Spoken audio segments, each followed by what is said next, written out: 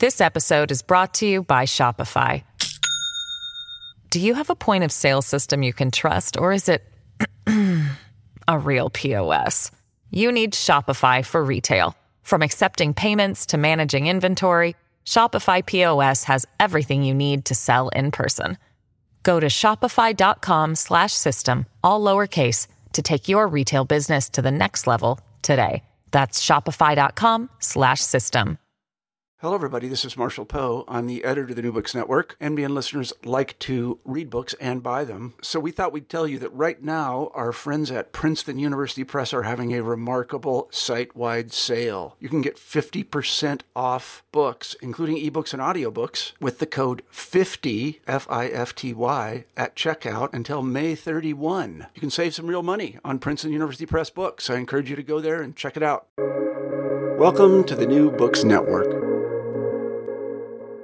Welcome to New Books in Language, a channel on the New Books Network. I'm Malcolm Keating, and today we'll be talking to Katherine Abel, author of Fiction, a Philosophical Analysis, published in 2020 by Oxford University Press. Thanks for talking with us today. Thanks for having me. Let's dive right in. In your book, your aim is to give a unified account of several philosophical problems related to fiction. And here we mean fiction in a broad sense. We can talk about that as we go on. Before we dive in, why is this an important philosophical topic? Why should we care about fiction? What's at stake in our understanding of it? Well, to me, one of the key issues at stake is the light it shines on communication. So theories of communication in philosophy of language and philosophy of mind tend to focus on communication via assertions. But when people write fiction, they do seem to communicate things to their audiences, but they're not asserting them.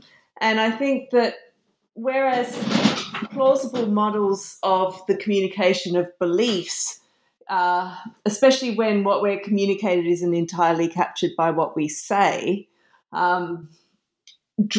give background knowledge about the world an important role in drawing inferences about what's being communicated. And I don't think that model works very well for fiction. So understanding fiction, seems to require a different account of the kind of communication going on to the case of assertions. And by providing an explanation of what's going on in fiction, I think we can shed light on communication more generally.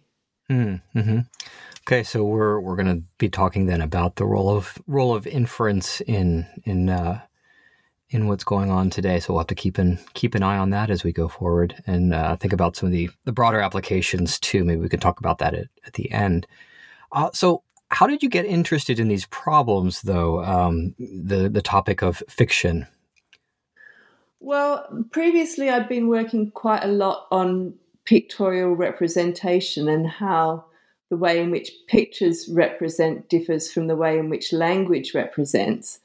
And I got interested in pragmatic theories of language use and was interested in whether they could help understand some of how we could understand how pictures represent by analogy with the pragmatics of linguistic communication. And I decided that we could, but then it occurred to me that doesn't work quite so neatly when what the picture represents isn't something that purports to reflect the world in any way. So my interest in fiction generally grew from that, I suppose. Mm-hmm. And so you're thinking about cases like where you're looking at abstract art or things like that? No, more cases. So I was sort of interested only in the case of representational pictures. But so one key theory, one influential idea in the philosophy of depiction is that whereas a word represents what it represents because of a convention, a picture represents what it represents because it resembles that thing. But different pictures resemble their objects in different ways. And I thought maybe inference plays a role in determining which respects of resemblance are at issue or governing any particular instance of depiction. So what I have in mind, the problem cases for the account of depiction I came up with are cases where you have a picture of a fairy, or something that doesn't exist, because although we have the notion of a fairy in culture broadly, there isn't any actual thing to be resembled there. I see. And so that then, of course, you might think it tracks with some of these problems in fiction where there isn't actually any fairy that's being talked about in the fiction. Right, yeah. We're talking about a fairy. It seems to be a specific fairy, but there's no actual fairy in the world. I see. Okay. And so we'll talk about this as we go on, that your account of fiction then is quite broad. You're not just concerned with, say, novels, but you're thinking about fiction in a broader sense. Maybe you could say a little bit about what you mean by fiction then. I suppose by fiction, I mean any practice, any communicative practice, whatever medium it exploits, that non-defectively represents things as being other than things are. It doesn't purport to track the way the world is, the way things are in the world would be a better way of putting it. Mm-hmm. And so that would mean not just fictional novels with fictional characters, but perhaps poetry, plays, even in a sense, visual art pieces then could count as fiction under this definition. Is that correct? Yeah, although I don't explore those cases in enormous detail in the book. That's partly because the existing literature is very heavily geared towards linguistic fictions. Mm-hmm. But I think, the implications for my view are probably clearest in the case of fiction films, mm-hmm. As a sort of paradigm non-linguistic case. I see. Gotcha. Well, we can talk about that once we get a bit clearer on what your thesis is. And so maybe take our readers through just the most simple statement possible of your thesis, and we can dig down into the details. What is it that you're arguing for in this book?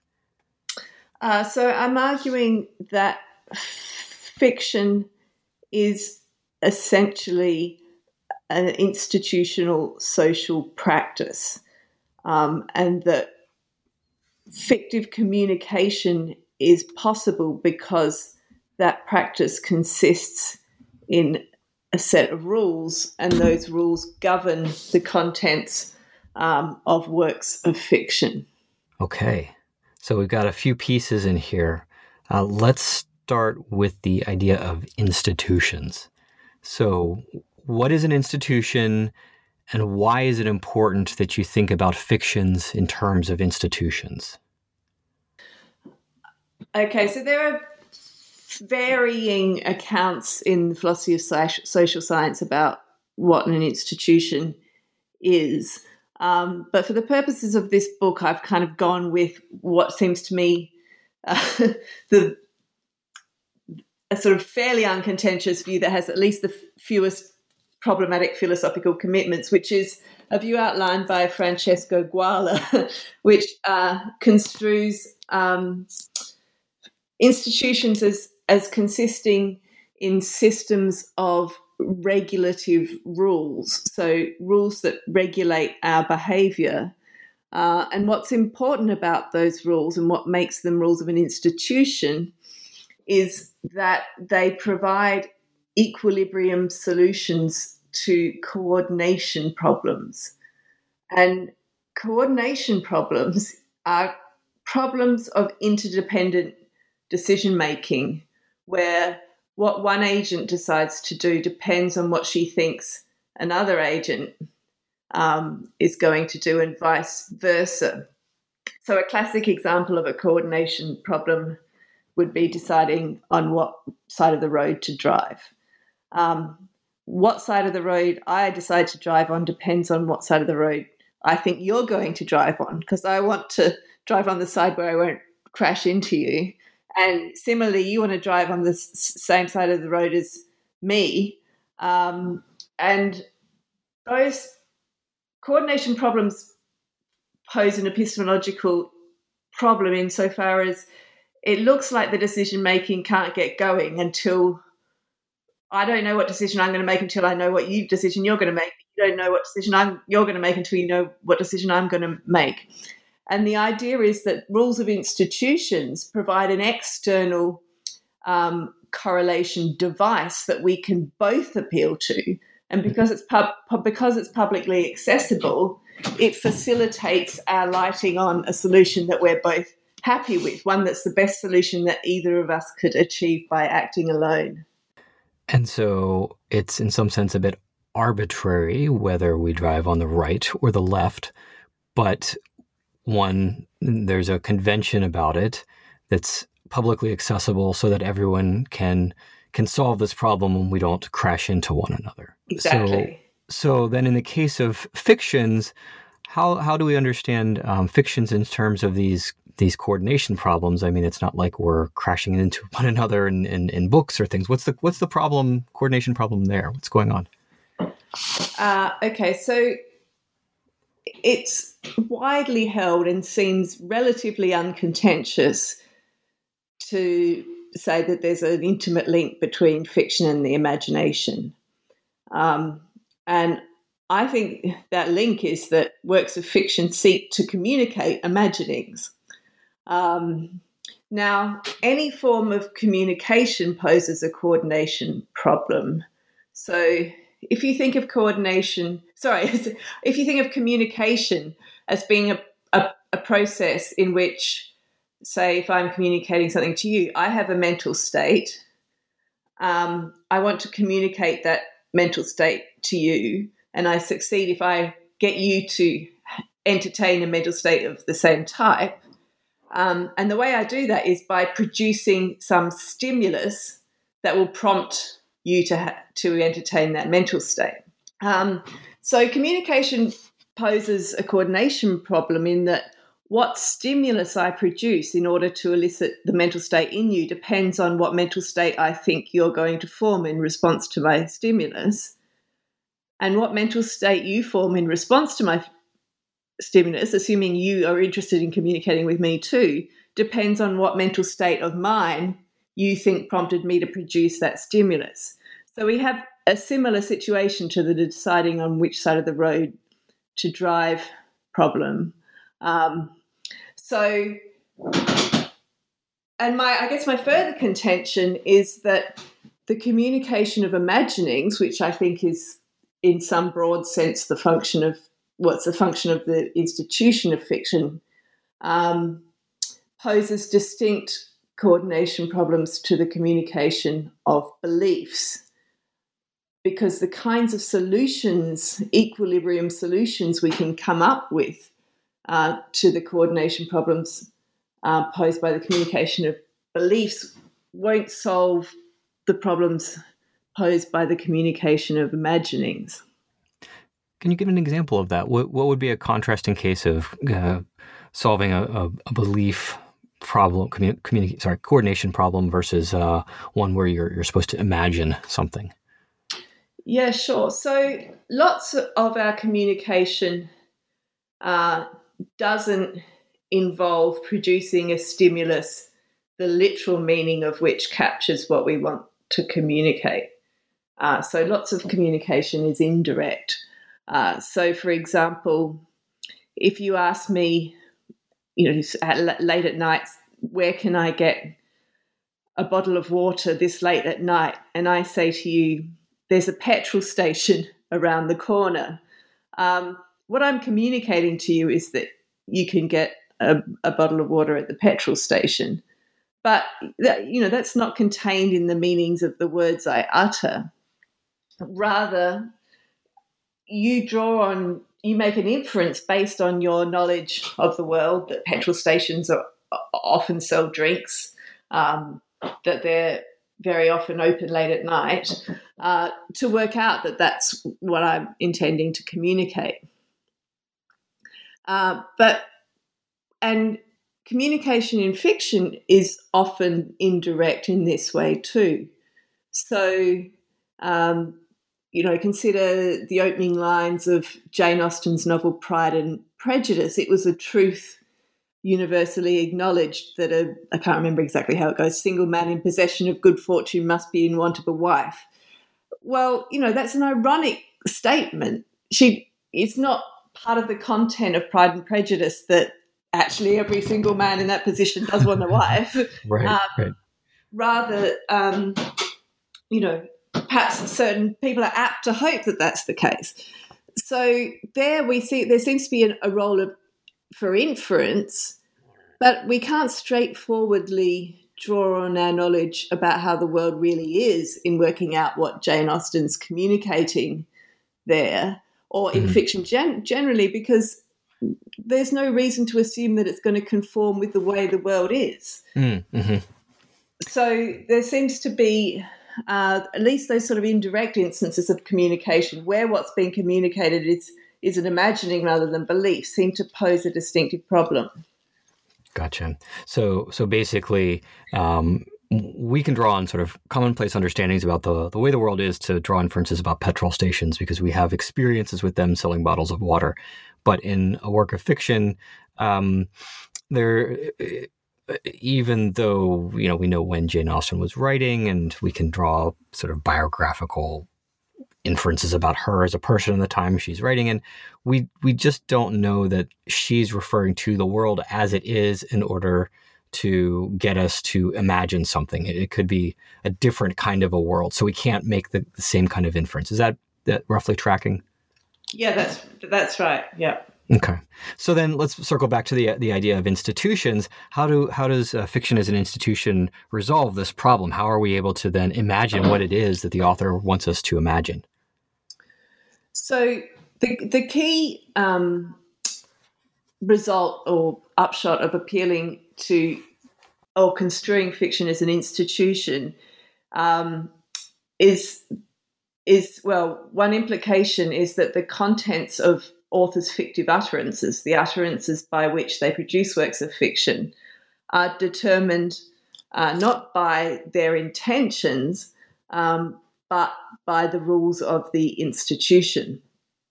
So consider other sorts of speech acts that are sort of essentially institutional. So an act of marrying. So a priest or a celebrant utters a certain form of words in front of a couple who meet certain conditions, and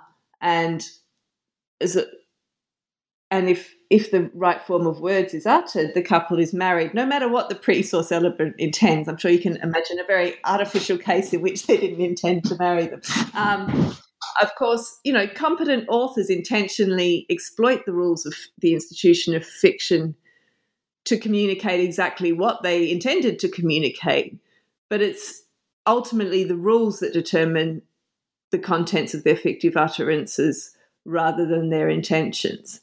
So appeal to the institution of fiction helps solve the coordination problem by providing rules that serve to match up imaginings with stimuli that elicit those imaginings in audiences. Mm-hmm. So then, thinking back to the analogy with the driving, right, on the sides of the road, if I want to know which side of the road to drive on, I consult a rule book in the particular country that I'm in. But I was an English undergraduate, and they didn't hand us a rule book when we started my degree to tell me what it was that these authors meant. So how do we understand what the content is of these fictive utterances? How do we understand what these conventions are? Yeah, so they're not written down anywhere. I mean, maybe in some books of literary criticism, some of them get picked up on. But we have a tacit grasp of them, just as we have a tacit grasp of the rules of English. And we pick up on them because of a sort of salience acquired through exposure to instances of fiction.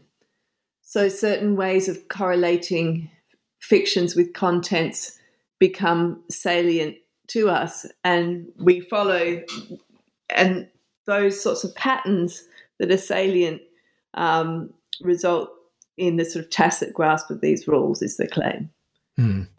Can you give us an example of how that might work for a particular fictive utterance and how we might acquire those tacit understandings of the conventions? I don't know if I can give an account of how we. All right, yeah, I'll have a go. Okay. So think about works of literary fiction written for English-speaking audiences.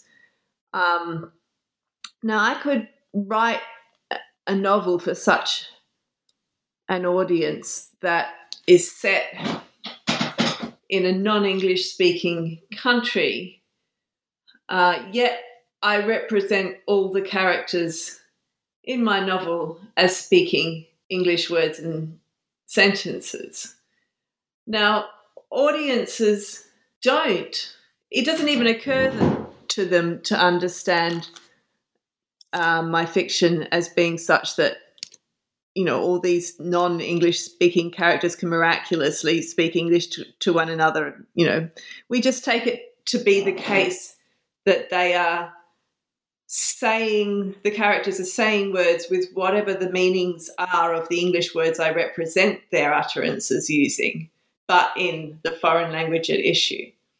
So those kinds of practices are sort of second nature to us. We're not really aware of doing it. So that's the kind of thing I have in mind. I see. So it would be sort of a surprise or a deviation maybe from that convention if you start reading a work and some strange language is presented to you in a way that's opaque, right? A science fiction novel where some alien language is presented on the page. You think, well, that's a little bit surprising because usually we just have it sort of presented to us transparently, and we just assume this is representing whatever language is being spoken there. Okay, so that's and I'm sure there's a lot that we could think about in terms of how we identify, how we come to know what these conventions are tacitly. That's a big epistemic problem. But let's move on just to thinking about the structure of fictive content, because as I understand your book, you're arguing for a view on which fictive content has two levels of content. And so we've been talking about convention, but there's also inference to the best explanation involved here. So maybe you can walk us through the content of fictive utterances. Oh, of course. Yeah. So it would be helpful here to provide a little bit of background to the debate, I suppose. So, so a sort of what amounts almost to an orthodoxy in existing philosophical discussions of fiction is that the content of works of fiction far outstrips what authors communicate by their fictive utterances.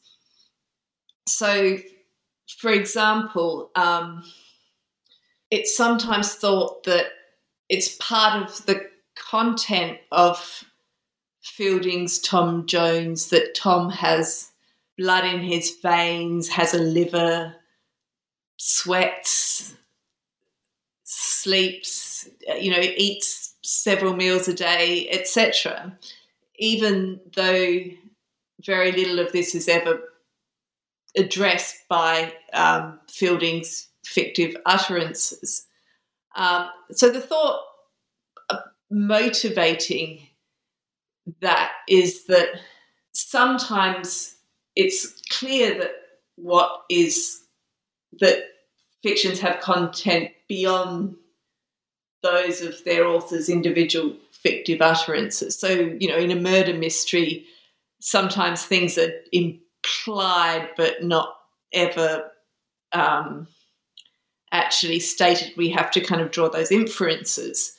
And so this thought that, but it just seems to me almost a nonsense to say that fictions have a form of content that authors are completely unaware of and audiences very seldom pick up on, and moreover, we don't take them to have somehow failed to grasp Tom Jones if they don't ascribe to Tom the property of having a liver. So this just seems an over-inclusive conception of the content of fictions. So I want to argue for a much more minimal construal of their content. So I think authors' fictive utterances can convey their contents indirectly. So as in the case of the opening line of Pride and Prejudice. However, whether their contents are explicit or conveyed indirectly, the contents of fiction consist in the contents of fictive utterances, certainly, but not this whole other repertoire of everything else that follows, that would be the case were things to be as those utterances represent them as being, which is the sort of orthodox view, I suppose.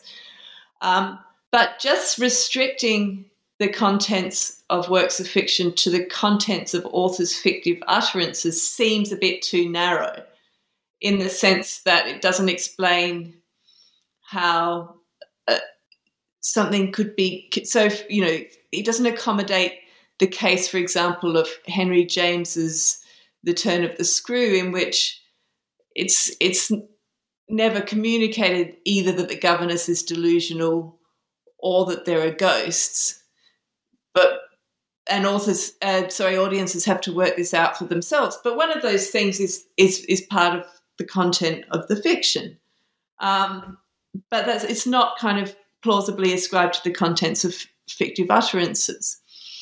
So I think there's an additional level of fictive content which I call interpretative fictive content, which is determined in a manner dramatically different from the conventional way in which the contents of authors' fictive utterances is determined. Okay. This episode is brought to you by Shopify. Do you have a point of sale system you can trust, or is it a real POS? You need Shopify for retail. From accepting payments to managing inventory, Shopify POS has everything you need to sell in person. Go to shopify.com/system, all lowercase, to take your retail business to the next level today. That's shopify.com/system. So just to make sure we're getting the terminology right here, we have fictive content, and that is fictive content, and that's fictive content of the fictive utterances? No. Or is it that the fictive utterances is one part of the fictive content? Exactly. Yeah. Yes. So it's the second. So you have this fictive content. Yeah. And part of that content are these fictive utterances where what is communicated, let's put it that way, by the fictive utterances is recovered by convention. And then there's this other part of fictive content which is interpretive, and we use inference to the best explanation to sort of work this part out. But it's not part of the fictive utterance itself. Is that correct? Yeah, and the background to that view, or the motivation to that view, really concerns the role that authors' intentions can play in content determination. So I mentioned earlier the problem with drawing on our background knowledge about the world to draw inferences about what's being communicated, when what's being communicated doesn't need to track the way the world is. So in the case of the communication of imaginings. And I think that problem poses a problem for claiming that the contents of authors' fictive utterances are determined by their intentions, hence my appeal to rules. So, going back to our earlier example of the communication of beliefs, when I say there's a petrol station around the corner and I communicate to you that you can buy water at the petrol station at this time of night, it's plausible that what I communicate there is determined by my intentions. And I'm intentionally exploiting your background knowledge about the world to tell you that you can buy water at the petrol station. I don't think that works for imaginings because there's no background knowledge about the world I can intentionally exploit to communicate that I've been turned into an enormous insect overnight or some outlandish content of the type that fictions routinely have. So I'm basically an anti-intentionalist about the contents of fictive utterances. I take them to be determined by convention. But I think it's too strong to say that authors' intentions play absolutely no role whatsoever in determining fictive content. I think they can play a role in doing so, and that we can work out what their intentions are once we have uncovered a significant basic level of content. So that's the content of fictive utterances. That's the rule-governed content. And there are two different models, roughly speaking, of how we work out what other people's intentions are. So say you notice me up a tree crawling along a branch at the end of which is a kitten. You are likely to ascribe to me the intention to retrieve the kitten. And the way that works is just inference to the best explanation. You observe my behaviour, you identify a desirable outcome of that behaviour, retrieving the kitten, and you ascribe to me the intention to achieve that outcome. But notice that in the kitten case, I don't care if you can identify my intention or not. I'm just going about my business doing what I intend to do. But contrast this with the intentions involved in communication. So when I say to you, there's a petrol station around the corner, you can't grasp what the desirable outcome of my saying that to you is until you've grasped what I intend to communicate to you. So the communicative intentions are usually understood to be intentions that one's intentions be recognised.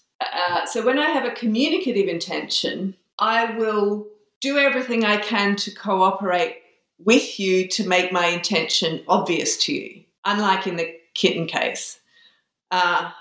So when I communicate to you, I draw on resources that I know are available to you and you know are available to me and that we both know are available to each other in order to produce a stimulus that will allow you to identify my intention.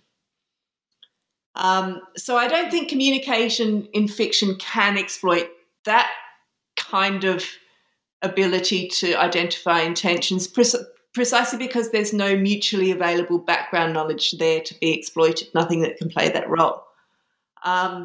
However, I do think that once we know what the content of authors' fictive utterances are, where that's determined independently of their intentions, we can draw inferences about why they wrote the works of fiction they did.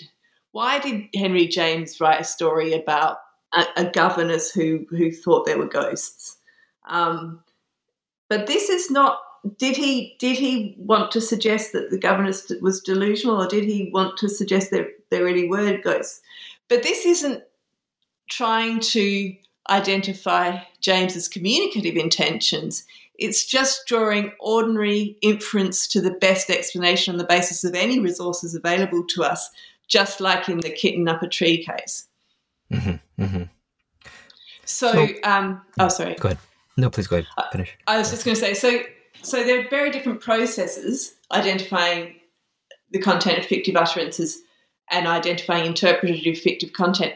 And identifying whether or not one as an audience succeeds in identifying interpretative fictive content depends very much on what information one has to hand about the author, about what her goals might have been, whatever. And so interpretation often fails.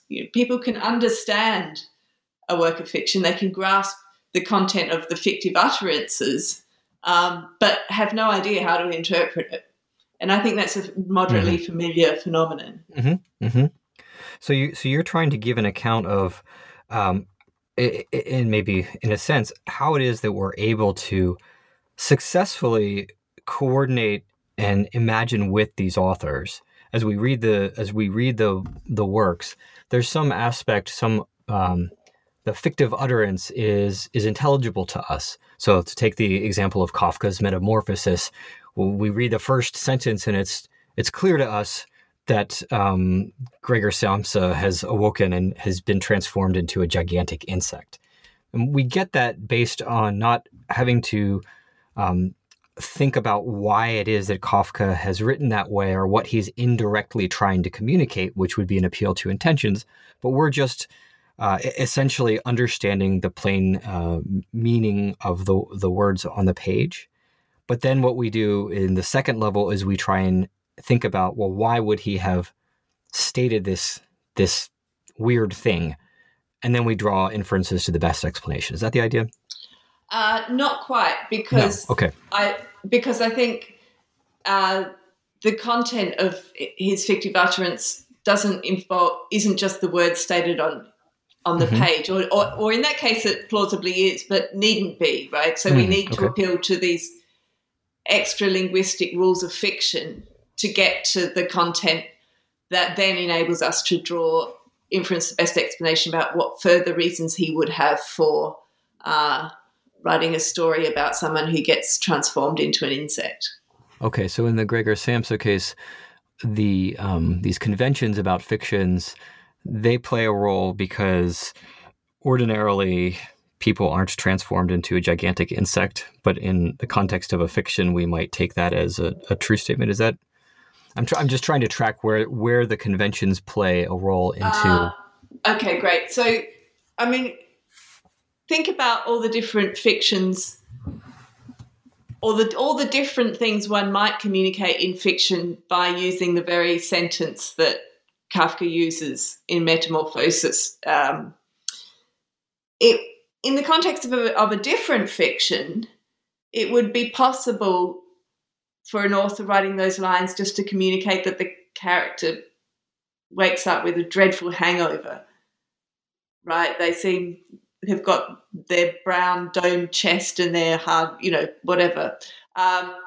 So we need to know, reading Kafka's story, that we're to take those words we're to take them literally in that case. And that seems to depend on our knowledge of the kind of genre in question there, for example. So the rules telling us, given the genre of the work, take these words literally, but in the context of a different fiction, exactly the same sentence might function to communicate a different content.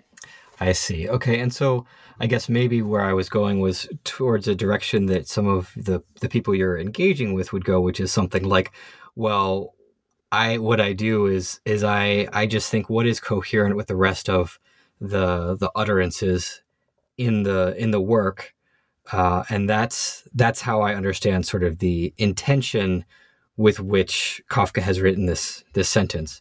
And you're saying, no, that's not what's happening here. We're appealing to genre and convention at this level. We're not appealing to Kafka's intention. That's right. Okay, gotcha. Well, let's, in the time we have left, let's move on to another important problem, which maybe we can illustrate too with the Gregor Samsa example, which is, well, what about these weird entities that we're talking about in fictions? So there is no person, Gregor Samsa, and certainly there is no person who has been transformed into a gigantic insect. But it seems like I can say true and false things about him, like that he woke up in the morning and suddenly became a gigantic insect, and that would be a true statement in some way. But a lot of people have argued you can't say true or false things about non-existent entities. So there's been various attempts to try and resolve this problem in different ways. And in your book, you argue, in fact, that fictional entities do exist, which might strike some people as an implausible claim because, I can't go out in the world and see Gregor Samsa. But that's not exactly what you're after, right? So in what sense do you think fictional entities exist, and how does this help us understand what's going on in fiction? Great question. Thanks. So fictional entities exist in just the way that things like marriages and corporations exist. They're social objects whose existence or whose creation is enabled by the rules of fiction institutions. So just as the institution of marriage enables priests and celebrants to perform acts of marrying that bring into existence marriages, or there are institutional rules that enable people to create corporations just by filing articles of incorporation. So too, I argue, authors can create fictive utterance, can create fictional entities by their fictive utterances, because the rules of the institution of fiction include what I call reference fixing rules that specify conditions under which their utterances bring fictional entities into existence. But it's not like someone brings into, or that Kafka brought into existence, a person, Gregor Samsa, or indeed a giant insect. Rather, what he brought into existence was a social entity. And the thought is that whatever reservations one has about bringing fictional entities into existence, they're fairly thin, ontologically speaking. So they're nothing really over and above. For their existence, one does not require anything over and above the existence of the institutional rules and the existence of the utterances that serve to create them. Okay. So then we need to understand at what point they're created. Do they continue to exist then as long as there are books in print? Is it how does this sort of institutional creation of these entities happen? We can end marriages by some sort of a declaration of divorce, and so we can, in some sense, end that entity. Can we end Sherlock Holmes's existence, or is he sort of just around with us? We can't intentionally end Sherlock Holmes's existence in the way that we can intentionally end a marriage. But nevertheless, there are conditions under which Sherlock Holmes could go out of existence. So social entities, so the reason why we can't end Sherlock Holmes's existence by some sort of additional act is that it just doesn't help further the purpose of the institution of fiction or the communication of imaginings to incorporate a rule that would enable that. So no such rule has emerged. Nevertheless, the rules themselves need to be in place in order for social entities to exist. So if our practices were to change dramatically such that we no longer had any practice of fiction, it seems to me that under those conditions, fictional entities would cease to exist. But unless that happens, I think once created, they continue to exist. Mm-hmm. Let's think about individuation too, because I mean this is something that comes up when we're thinking. Not, we can take Sherlock Holmes as an example, but this comes up in lots of contexts. There's Sherlock Holmes in the newest Netflix film about his sister Enola. There's Sherlock Holmes that's played in a different movie. There's Sherlock Holmes in the BBC. Right? There's Sherlock Holmes in the first story that Arthur Conan Doyle wrote. There's Sherlock Holmes in follow-up stories and spin-offs. Would you say these are all the same fictional entity? Are they different fictional entities? How do we individuate fictional entities? I mean, I can distinguish my marriage from another person's marriage very clearly. Can we do this for fictional entities?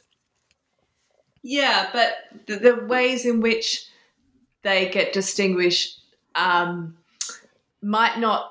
So because on my view they actually exist, the way we individuate them does not always track the way they are to be individuated within the context of a given fiction. So it doesn't always track the way that fictionally they're individuated. So on my view, to create a fictional entity, one has to use a singular term, whether that's a name or not, without referring to any existing entity from a perspective internal to a work of fiction. So whether or not, let me just sort of explain that a bit with reference to your Sherlock Holmes examples. So whether or not someone who creates a TV series about Sherlock Holmes creates a new fictional entity or not depends on whether they are intentionally referring to the Sherlock Holmes of any pre-existing fiction as from a perspective internal to that fiction or not. So if I just create a TV version of the Conan Doyle novels, or actually versions are kind of could go one way or the other, but if a continuation, additional stories that take for granted all the things that, according to the novels by Conan Doyle, Sherlock Holmes did, then I'm not creating a new fictional entity. I'm just writing new stories about the same one. Mm-hmm. Would it then be possible that these fictional entities could have sort of contradictory properties? Like you write a further story intending to convey further facts about this Sherlock Holmes, but I guess they talk about how he doesn't have his shoe size mentioned in the novels or the stories, but let's say his shoe size is 8 in one story, and then later we say the shoe size is 10. You can't have both 8 and 10, but they're asserting both things about the same entity plausibly. Would you just say then that there's properties that are in tension, but they're still able to be predicated of the same entity?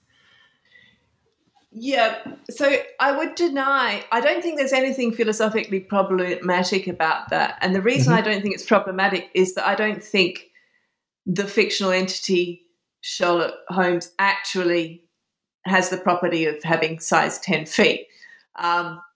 Sherlock Holmes doesn't actually have feet. Fictionally, Sherlock Holmes has feet.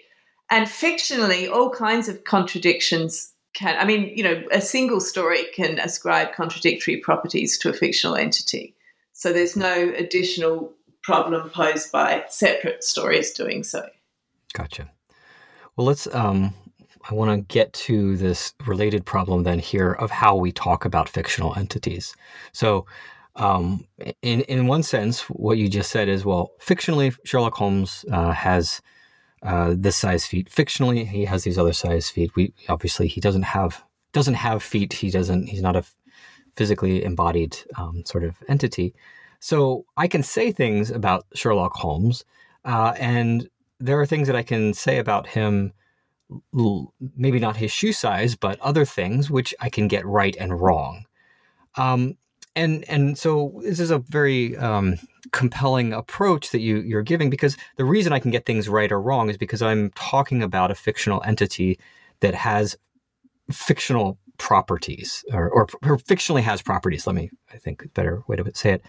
But then doesn't it seem like this overgenerates, right? Because then can't I just appeal to lots of things like Pegasus or phlogiston or a sort of earlier scientific theories that we've scientifically theorized entities that we've abandoned, and say, well, the reason I can get things right or wrong about them is because those entities exist.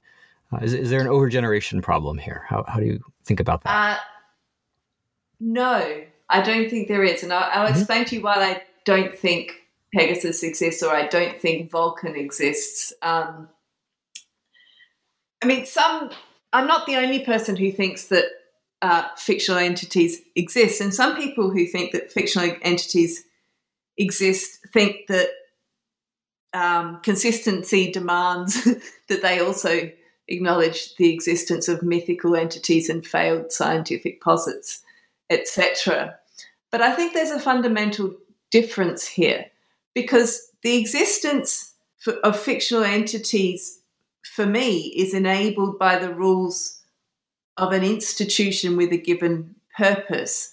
The purpose of the institution of fiction is to enable the communication of imaginings. And you could see how it could facilitate that purpose to have rules that enable the creation of fictional entities, because having fictional entities to which to refer enables people to communicate specific imaginings about things that independently of those rules wouldn't exist. But let's take the case of failed scientific posits. The institution of science doesn't. I'm happy to say that there might be an institution of science with its own rules, but it doesn't seem to follow that it would incorporate rules that enable the creation of theoretical entities, because after all, the purpose of science is something like getting to the truth of how the world really is, and it wouldn't further that purpose to have such rules. So you can, when you say things like Vulcan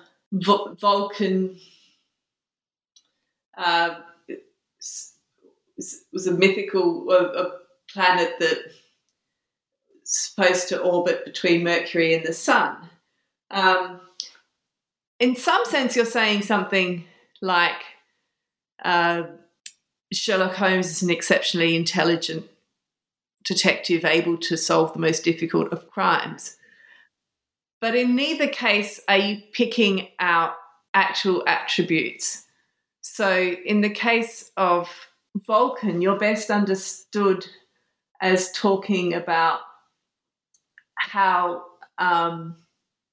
Leverrier thought that things were, and so there's no. I think all that can adequately be accommodated. The reason why, without positing Vulcan, the reason why I think we need actually to have the entity Sherlock Holmes, or why I talk sort of about fictional entities provides evidence for their existence, is that that's not the only way in which we talk about Sherlock Holmes. We say things like Sherlock Holmes is an exceptionally able detective, and when we do that, we're talking about Sherlock Holmes from a perspective internal to the works of fiction about Sherlock Holmes. But we can also say things like, excuse me, Sherlock Holmes is a fictional entity created by Arthur Conan Doyle. And that seems to be straightforwardly true. So fictional entities actually have properties such as being created by Arthur Conan Doyle, or things like being an engaging character, inspiring many further fictions, etc. But we don't have to say something like Vulcan is a posit made, like we don't have to appeal to an actual entity of Vulcan in order to explain the fact that this particular scientist mistakenly thought that there was an entity which explained certain observances. There's a sort of a different direction of fit in his statements. He's trying to describe how things are, and in fictions, the utterances are trying to get us to imagine a world. So there's a difference there. These seems to be like two differences that you're drawing attention to. Is that correct? That's right. Yes. Yeah. Okay. So there's a lot more we could talk about here. How you carve out the difference between fiction and nonfiction, how you deal with fictions within a fiction. And of course, we haven't talked in great detail about some of your interlocutors in this book, but throughout the work, you engage a lot with names that will be familiar to anyone who knows anything about philosophy of fiction, Walton and Stock and others. So folks who are interested in those details, I think they can go to read the book. But maybe last question here. We kind of started out with this, the motivation for this book, as you noted, started with thinking about problems in representation in visual arts. And so I know this isn't the explicit content of your work. You don't really draw the applications here, but you do note that it can, your account can be applied to pictorial utterances, you would call them, like films, maybe paintings and sculptures and things. Maybe you could just say a little bit about, now that we understand your view, how you might think about applying your analysis beyond novels and linguistic fictional utterances to other kinds of utterances. Yeah, so I think that the way in which the account extends to other such utterances is most obvious in the case of pictorial works that are narrative in form, so films or plays or so on. And the idea, again, is that when we watch a film, we don't always take what's represented on screen to be exactly the way things are in the film. So the thought is that that's because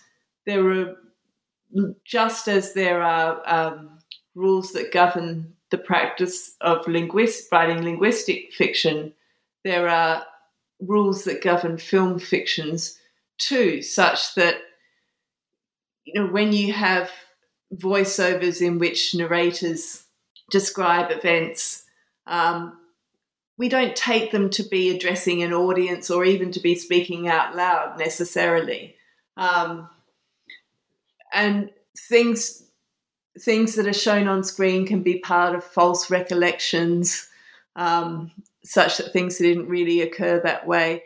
And so the thought is all those indirect ways of communicating a story in a film can be understood as enabled by rules of fiction institutions. Mm-hmm, mm-hmm. And then, so something like the fact that you make rapid cuts from one scene to another, from one vantage point of the camera to another, but yet there's continuity between one camera angle and the other camera angle. We take this as sort of a continuous unfolding of time or something like that.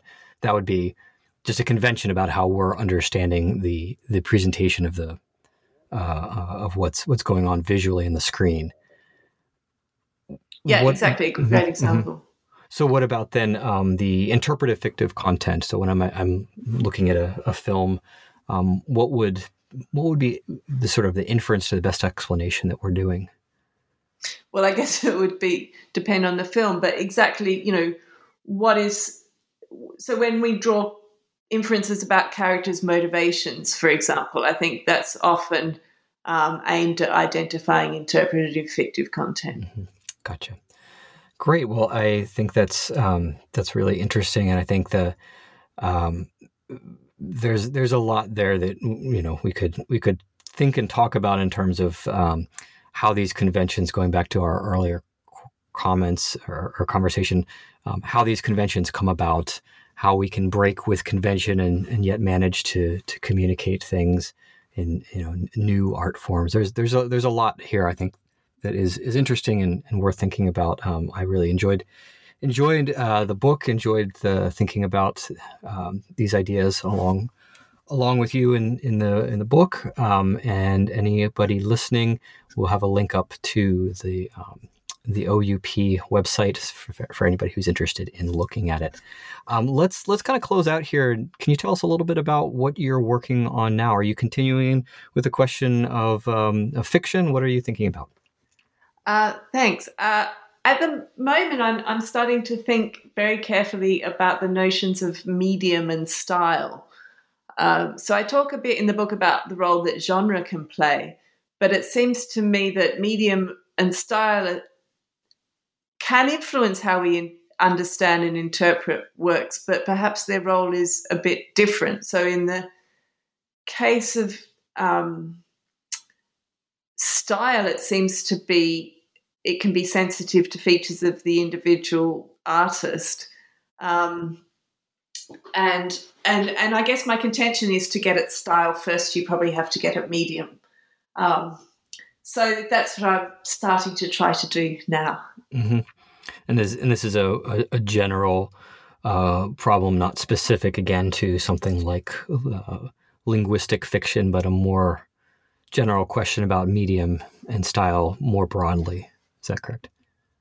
Yeah. So it seems to me that the way a style manifests could depend heavily on the medium. So you could, for example, consider Picasso's ceramics versus Picasso's drawings. It seems to be same style manifested differently in different media. So I'm kind of interested in the interactions of the two, and not specifically focusing on fiction, but just ways in which the way we represent the world differs according to the resources on which we draw to do so. Cool. So this could even apply to things like philosophical style in monographs or philosophical style in papers. If there is such a thing as philosophical style, that might be presupposing too much for, at least for some of us. But well, thank you, Catherine, for your time. I enjoyed it very much. And again, me too. Thank you. Yeah, no problem. The link is up on the website. So thanks for your time. Cheers.